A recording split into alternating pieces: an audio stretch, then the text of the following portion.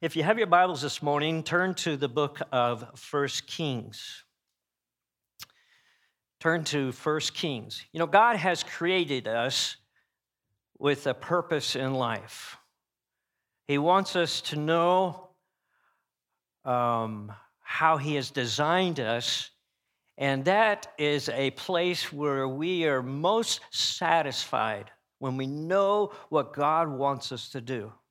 And as a believer in God, our purpose is to be a follower of Jesus Christ, a disciple. And the word disciple means learner. So to be a follower of Jesus Christ, to be a discerner, a disciple of Jesus Christ, is to learn of Jesus. And His purpose for us is to increase in our love, grow in our love for God, and grow in our love for people. Now, we have said recently that our love for God and others should increase. Wherever you're at in 2018, God wants to increase your love for God and for people in 2019. And we've looked at specifically, first of all, the church. When we link ourselves to the church, being connected to the body of Christ, it is life-giving. We thrive. God does not have orphans in His family. He wants us to be connected to a church family. He calls us, He saves us, and then He plugs us in a community of believers. We believe every person should make a commitment to join a local church family and get plugged in. And if you're interested in that, and we have had some that have done that recently, mark that on the connection card and turn it in to us. There's offering boxes in the back. You can drop them in there, and we'll get back to you on that.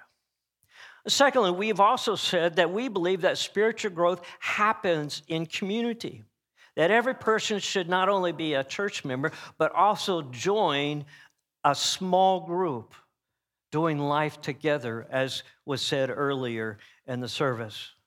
We have sign up with small groups back there again at the back table, and we hope that you will take advantage of that. Then we also said last Sunday that God has given us spiritual gifts. Now, these spiritual gifts are to benefit others. They're to be the things that God gives us, whether resources is to bless others or talents to edify and build up others, that we are to serve others in some kind of ministry. And again, on that back table there are some list of ministries where you can get plugged in and serve. I believe that everybody ought to serve. You ought to have a heart to serve one another, and a ministry is a great place to do that. Now, these are not meant to be checklists of performances. Check off, and I've done this, and so God, I'm in favor of you. That's not what that means, because all these things brings us to a relationship with Jesus Christ. It's a movement towards Jesus Christ. It is in a place that we can be that draws us closer to Jesus Christ. Let me put it this way. A disciple of Jesus Christ connected to a church is growing spiritually through community and serves in a ministry. See, think about this. Jesus belonged to a New Testament church. He was really close to it. He created the church. And the church, now get this, understand, is a living body. It is a living entity. It's not like the 4-H club. It's a living entity. Let that sink in. God created mankind by taking clay and forming a body. But it didn't come alive until God breathed into man life, and man became a living soul. In Matthew 16, the first book of the New Testament, Jesus reached down with men of clay and formed the structure of a church. And in Acts chapter 2, through the Holy Spirit, the breath of life came upon the body of Christ, and the church came alive. The breath of God as breathed into the church life. We have life. So much life that the gates of hell cannot prevail or stop the church. That's how much life the church has. It said that Jesus is the cornerstone of the church. Jesus is well linked to the church as a groom to his bride. Jesus also belonged to a small group, and he certainly had a ministry. One of his greatest ministry was the ministry of reconciliation. Jesus came to serve. So today in a series in the month of January, we're looking in 2019. The last point today has to do with being a disciple of Jesus Christ, that we are to be makers of disciples. So this is a purpose. This is a purpose. As a disciple, as a follower of Jesus Christ, one of the purposes is that we are to be makers of disciples of Jesus Christ. And we call this also to be spiritual mentors. You know, mentors. And mentors is maybe a word that may be more familiar with than disciples. But a mentor is that we are called not only to follow Jesus, but we are called to mentor people to help them follow Jesus Christ. That's our calling. And so in 2019, we want to challenge you to fulfill his purpose in becoming a spiritual mentor to at least one person. And we have the whole year. And this is a challenge that I want to give before you. As we're involved in the church and involved in small groups and we serve, I want to challenge you that one of the things that God wants us to do is to mentor others, disciple others. So in 2019, wouldn't it be cool that we could have at least one person that we have mentored and now they're following Jesus Christ and growing in Jesus Christ? Wouldn't that be cool? That there would be a double of people here serving God, and you have somebody sitting next to you that because of your life and your influence, your impact, that you have led them to follow Jesus Christ. And I believe that's very possible. That is not a high level of expectation where it's hard to reach. I believe it is a low shelf expectation that each of us could do that. I believe we could. I believe that there is even potential of someone here that they could do this every month. They could bring one new person and impact one new person to Jesus Christ. Now, here's how this can happen. So let's go to 1 Kings chapter 9. This is a cool story. And we're going to talk about 5 descriptive words of a disciple maker. 5 words, all right? So the story that we're going to read is where Elijah the prophet meets Elisha. And Elisha eventually becomes a prophet. Elijah was a great prophet. I mean, he did things that was unbelievable. So did Elisha. And Elijah comes to mentor Elisha. And Elijah goes on to heaven. And Elisha just follows right in the path that Elijah has set before him. And you remember that time that happened. And it was a unique time is when the chariots of fire came down from heaven. And I believe that this was a literal interpretation. I believe this literally happened, If not, you can believe it your way. But this is what I believe. I believe it came down from heaven, had Harley Davidson on the side, sounded like it, rumbled in there, picked up Elijah, and away they went. And Elisha saw it all. And he picked up the mantle. He continued forward with the ministry that Elijah has set. So I want to look at 5 words that describe a disciple maker or what we call a spiritual mentor, if that would help you to understand this.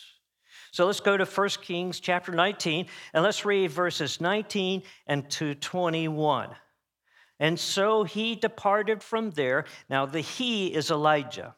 And we'll get to a little bit more about the context of the story, but I'm going to read these verses. So Elijah departed from there and found Elisha, the son of Shaphat, who was plowing with 12 yoke of oxen before him. 12 yokes of oxen. That was a man's man to do that, wasn't it? 12 yoke of oxen. And there he was, and he was with the 12th, And then Elijah passed by him and threw his mantle on him, and he left the oxen and ran after Elijah and said, please let me kiss my father and my mother, and then I will follow you. And he said to him, go back again, for what have I done to you? So Elisha turned back from him, took a yoke of oxen and slaughtered them, boiled their flesh, using the oxen's equipment, and gave it to the people, and they ate. And then he rose and followed Elijah and became his servant. All right. So there are 5 words that I want to use to describe what Elijah did and what a disciple maker is. So the first word is found in verse 19, is the word so. All right? So my wife is from So, Mississippi. Did you know there's a place called So? And it is as small as it sounds. So, Mississippi. It's a so place, right? And the first word is so. Now, it starts this verse, or maybe in your version it may say and, but it says, so he departed. So that word so is a conjunction.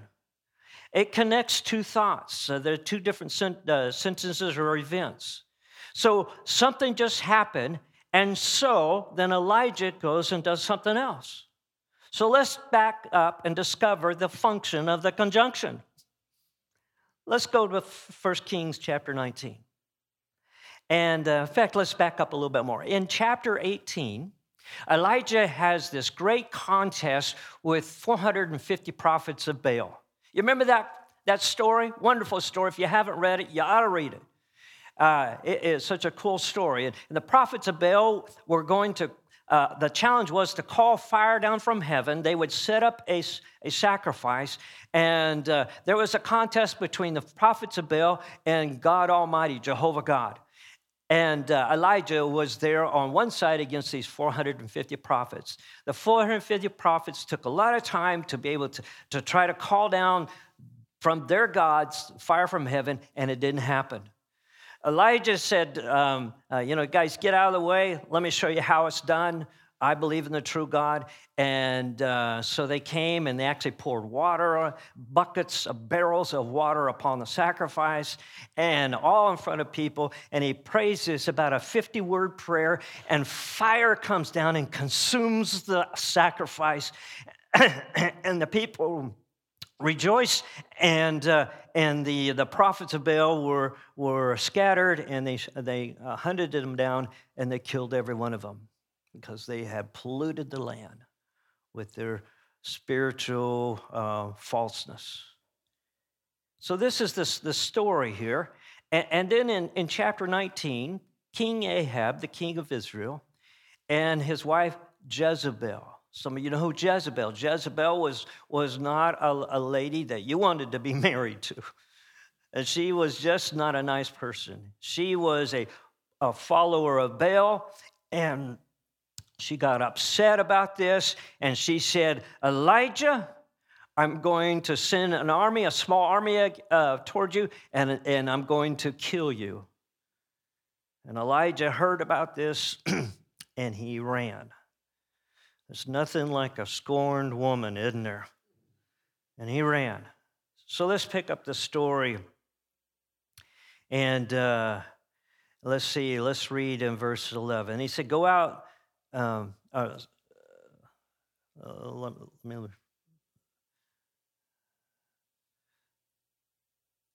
Let's go to verse 7. The angel of the Lord came back to the second time and touched him and said, rise and eat, because the journey is too great for you. So he rose and ate and drank, and he went in the strength of that 40 days and 40 nights as Horeb, the mountain of God. There he went into a cave and spent the night in that place, because, behold, the word of the Lord came to him and said to him, what are you doing here, Elijah? Elijah had ran. He had gone into the wilderness, and now he's hiding in a cave. And he just came off of this big thing of causing fire to come down and for the sacrifice. And here he is, he's hiding. And God comes to him and said, what are you doing here, Elijah? He said, I've been very zealous for the Lord God of hosts, for the children of Israel have forsaken your covenant and torn down your altars and killed your prophets with the sword. I alone am left, and they seek to take my life. Then he said, go out and stand on the mountain before the Lord, and behold, the Lord passed by, and a great and strong wind tore in the mountains and broke the rocks in pieces before the Lord. But the Lord was not in the wind, and after the wind, an earthquake. But the Lord was not in the earthquake, and after the earthquake, a fire. But the Lord was not in the fire, and after the fire, a still small voice. And so it was when Elijah heard it that he wrapped his face in the mantle and went out and stood at the entrance of the cave. And suddenly a voice came to him and said, "What are you doing here, Elijah?" Second time. And he responds this time, "I have been very zealous for the Lord God of hosts, because the children of Israel have forsaken your covenant, torn down your altars, and killed your prophets in the sword. I alone am left, and they seek to take my life." And then the Lord said to him, "Go, return on your way to the wilderness of Damascus, and when you arrive, anoint Hazael as king over Syria. And you shall also anoint Jehu the son of Nimshi as king over Israel, and Elisha the son of Shaphat of Abedel, Meholah, and shall anoint as prophet in your place. And it shall be that whoever escapes the sword of Hazael, Jehu will kill, and whosoever escapes the sword of Jehu, Elisha will kill. Yet I have reserved 7,000 Israel, all whose knees have not bowed to Baal, and every mouth that has not kissed him." So, conjunction, he departed from them. You see what happened? Is Elijah had a change of heart, this meeting with God. The still small voice, the quietness of the cave. He had this conversation with God. You know, a disciple maker is one that they themselves are disciple and learner of God. You have to have this connection with God, this conjunction with God. In other words, you have to be a place in yourself that you are mentored by God, that God is mentoring and you're willing to go. And Elijah had a setback in his life for just a moment. It's a temporary setback, and yet God came to him and spoke to him, and encouraged him, and then he did a sow and did a change in his life. He came out of that cave, went back to where he should have been, and God uses him. So a disciple maker has a conjunction with God. He has this a spiritual thing that's going on in his heart with God. That has to be there. Because, as a disciple maker, you are trying to bring people along where you're at. And if you're not where you're supposed to be, you can't be a disciple maker. But those that are leading someone to Jesus are the ones that are following Jesus. They are in leadership. They themselves are being mentored spiritually. And so Elijah did a turnaround and went back. So the first word is sow, conjunction with God. You have to have that connection with God. Number two, the second word is go. So he departed from there. I mean, he went. A disciple maker is willing to be moved by God. There is movement. There is wherever you're at, and you're going to make some move, some change in your life to be a disciple maker. Doesn't mean that you have to move out of state or out of the country. Doesn't mean you have to move to a different city. Doesn't mean, but you have to be willing to be moved by God, and wherever God leads you, that you're willing to go. Elijah didn't stay there. He left. He returned back where he was, and God gave him very clear instruction. The point that is to be made, that he wasn't stuck. He didn't stay there in the cave. He changed. He was willing to move from this place to go to this place to have an influence and to be a disciple maker towards Elisha. He was willing to go.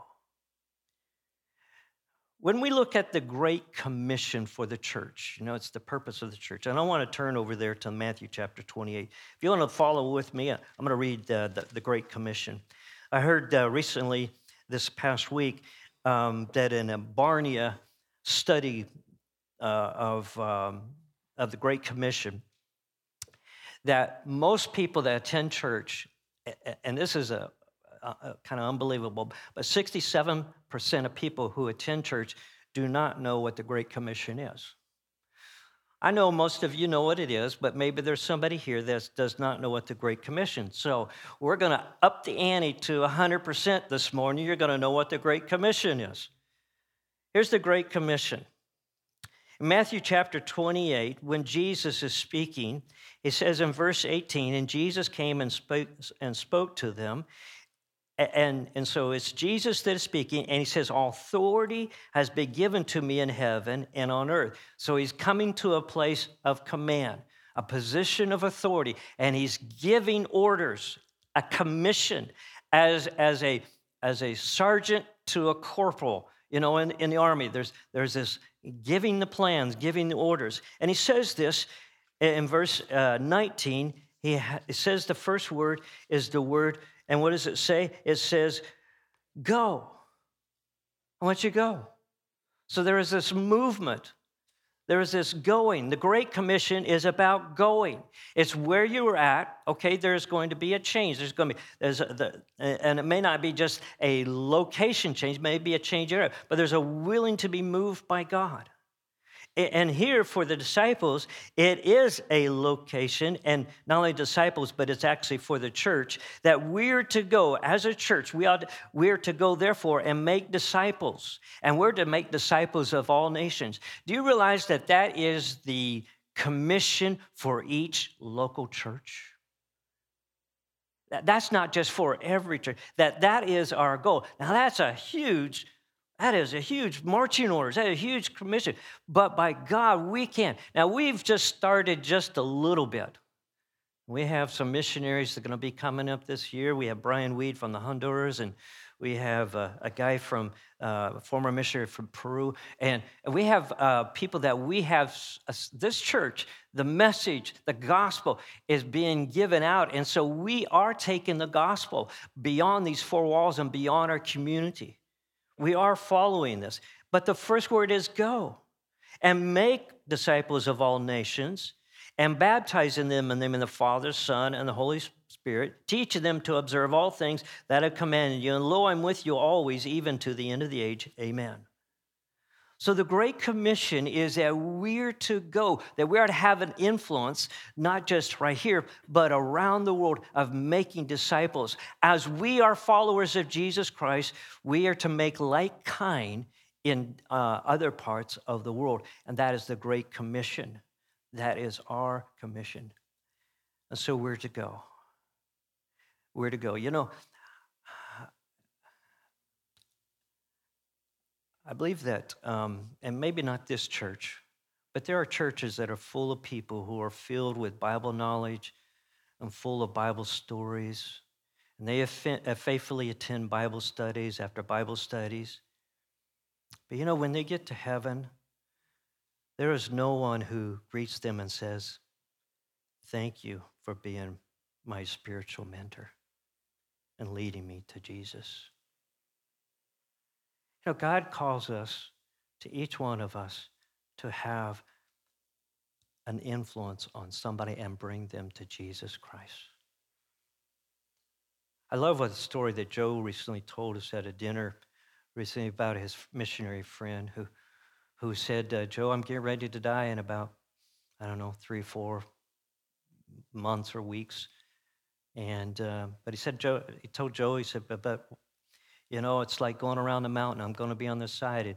And when we get to heaven, I'm going to be the first one to greet you. And this guy was a mentor to Joe. I love that. And I know Joe has then in turn has mentored other people into the kingdom of God. And he still does that. I love that. This is where we're at, folks, is that God wants to move us in 2019, and we have to be willing to go. We have to be willing, more than just being a church attender, more than just, praying for somebody, and those are very important, but we have to be willing to go. You say, what does that look like? I don't know. It might be just going over and starting a relationship with your neighbor. It might, listen, one of the greatest places to find people who want to be ministered, who who are prime candidates for disciple makers to be a spiritual man, do you know is at a church?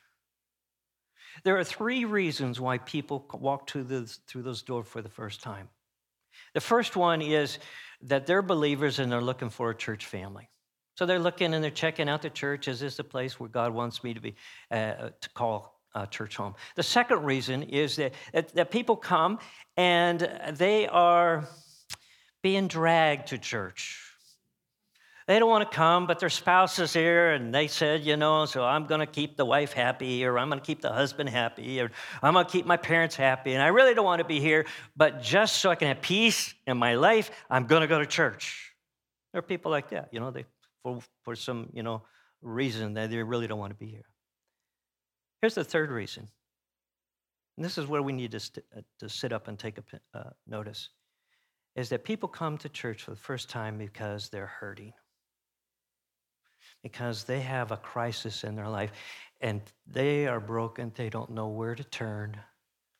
And maybe they heard, maybe they went to church as a kid, or maybe they said, I think I'm going to try something that's bigger than me. Maybe it's God can help me. And when people come into the church, they are, and there are people that come for this third reason, they are prime candidates for us to come along and connect with them and be in their lives and help them in their relationship with Jesus Christ. So it's not that easy to be a disciple maker. You just have to be willing to go up and be in somebody's life. You have to be willing to reach out and go to lunch with them after church, or take them, meet them for coffee, find out what's going on in their life. Invite them over. Go to the grocery store and buy some food and have a cookout with them. Those are just very simple things, and in that process, you'll discover what's going on in their life, and you can help them. The goal is more than just a location. It's an attitude. It's like sitting on the edge, expecting God to bring someone to you, that there's somebody that God wants me to use me to influence somebody for the gospel, to bring them to Jesus.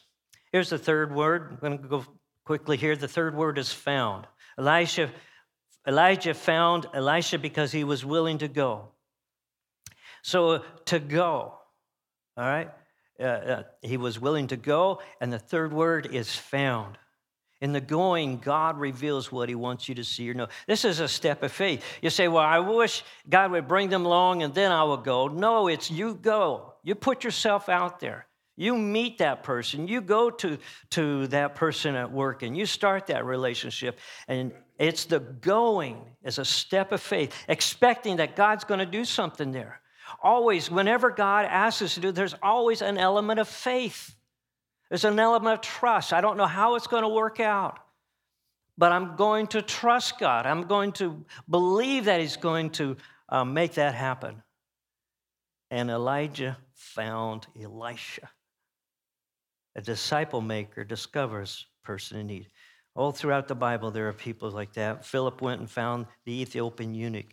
Remember, Andrew found his brother Simon Peter and brought him to Jesus. Jesus was walking on. He's going toward somewhere and looked up in a tree and saw Zacchaeus there. And he went to his house and ministered to him. I think the first thing is that you just pray. Say, God, I want to reach somebody. I want to help somebody find Jesus. And be willing to be open to that. And watch how God directs people and you find people. I'm telling you, this is not rocket science. This is not you have to go to college. You don't have to be a pastor. You don't have to know a lot about the Bible.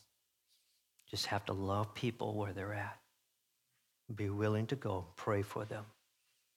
And you can minister to them. So what if they give me a hard question? People do that all the time. And I'm going to give you a secret. Here's what you do with that. You say, I don't know, but I can find out. And you come back and you have. And there are questions that we just don't know. And we get to heaven, and God reveals those to us. Here's the fourth word is give. Elijah gave his mantle, his only coat that he had. A disciple maker is a generous giver.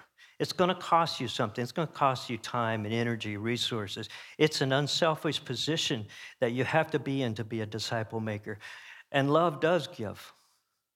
It cost Elijah. But notice it cost Elisha to follow Elijah. He was the head ranchman. I mean, he was the top of his game in his field, and yet he was willing to burn his bridges by burning those oxen and going forward to follow Elijah.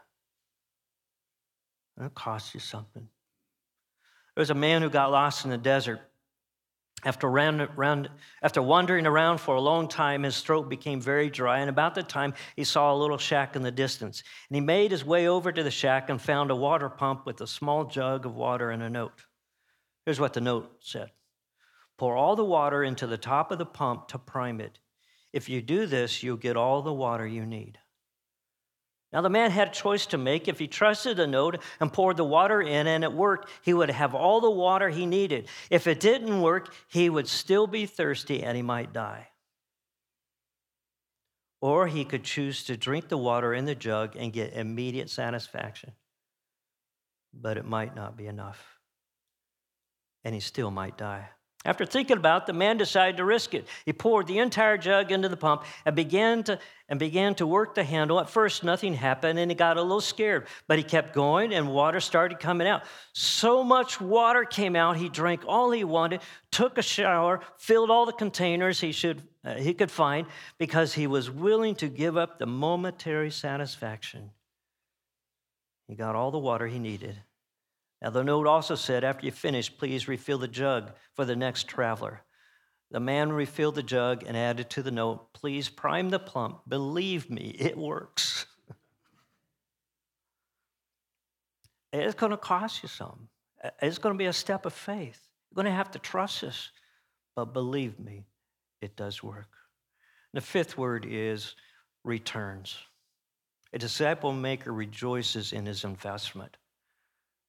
Oh, it is a cool thing. You talk about satisfaction of life. Talk about contentment and joy of knowing people have come to Jesus. You've made an eternal difference in their life because of God using you.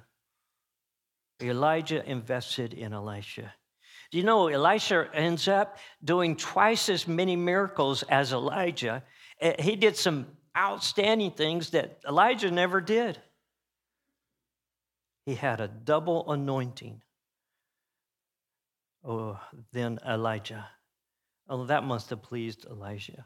That must have been just so good in seeing how his life counted for something that made a difference. It is amazing how God will use you if you let him. It's amazing. I could go on for hours, literally, talk about things and excitement of what Cindy and I have been involved in people's life. And I'm not trying to elevate Cindy and I. We're just common folks, just like anybody else in this room. It's amazing what God can do. I remember you were talking about serving last week in a choir. One of the things that I did during that time was I served on a bus route. Our church at that time had 7 church buses, and we'd go in the neighborhoods. And a lot of times it was in the poor areas of the town there in Topeka. And we would pick these kids up that nobody really wanted to have anything to do with, and we would pick them up and bring them to church and tell them about Jesus. I worked on this bus route, and we picked up this little kid and from this family, and his name was Jimmy, and his brothers and his sisters, about 4 or 5 kids, and they were called the Zeke family. And those little kids started to come to Jesus, and they came to church, and then one by one, after getting saved, then the dad gets saved, and finally the mother gets saved. And you know what? Each of those kids grew up in church, and Jimmy now today, probably at this very moment, is preaching in Spokane, Washington at the Liberty Baptist Church. because somebody got in a bus, showed this kid and these other kids some love, and was able to bring them to Jesus. And they learned about Jesus and as they went to church. It was as simple as that. And now Jimmy is bringing people himself out of his ministry in this growing church in Spokane, Washington. Next Sunday is going to be our fourth anniversary. We had this argument. Discussion. Sorry. She thinks it's 5, but I think it's the 4th year that we've been here since our first Sunday at Somas Community Church. I'm so thankful that you allowed Cindy and I to be here. We had 12 people over here pray on that 4 years ago, that God, you would do something in this church and you would use us. And we, of course, give all this the glory of God. But it brings great satisfaction, personal satisfaction, to know that our lives count for something that makes a huge difference in people's life. I can't help but look at like Tyson back there and Mallory and some of you, and how God has brought us alongside in your lives, and you're willing to open up. We're not batting 1,000 here with people. You understand that there have been several people that have refused us and refused our God. But those that have said yes to God, it's been worth it. It's been worth it. A disciple maker rejoices in his investment. Let's bow our heads in prayer. Heavenly Father, it's beyond our understanding how much you love and care for us. There is no greater love than you, God, and thank you for moving. Years ago, my grandfather, who introduced my dad to you. And I thank you for using my dad to bring me to Jesus. And God, I'm so thankful and grateful for using me to lead each of my children to Jesus. And one day, I praise you for allowing my children, that they will lead their children to know Jesus Christ. And may it never cease in our family that we're bringing each other to Jesus Christ. Father, every one of us, thank you for our spiritual mentors who have poured their lives in us.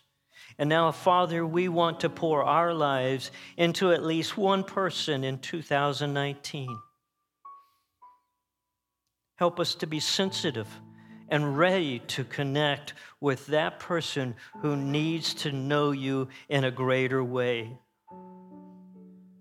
You are their answer to life. And we praise you by faith how you will move in 2019. In the name of all names, Jesus Christ. Amen.